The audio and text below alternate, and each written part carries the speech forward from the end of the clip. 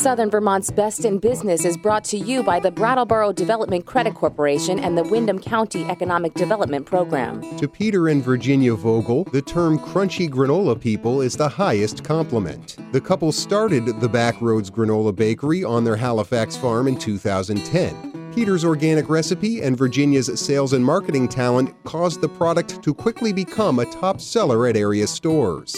Within 4 years, Backroads Granola was slow roasting 3,000 pounds of granola each week and shipping it to over 150 stores and countless individual customers in 17 states. They hired more staff and moved operations into the cotton mill 2 years ago, and just this past December they installed a new oven, helping Backroads Granola to continue being one of Brattleboro's best in business. Best in Business was brought to you by the Windham County Economic Development Program, growing Windham County by providing funds to businesses to stimulate job creation. More online at brattleborodevelopment.com.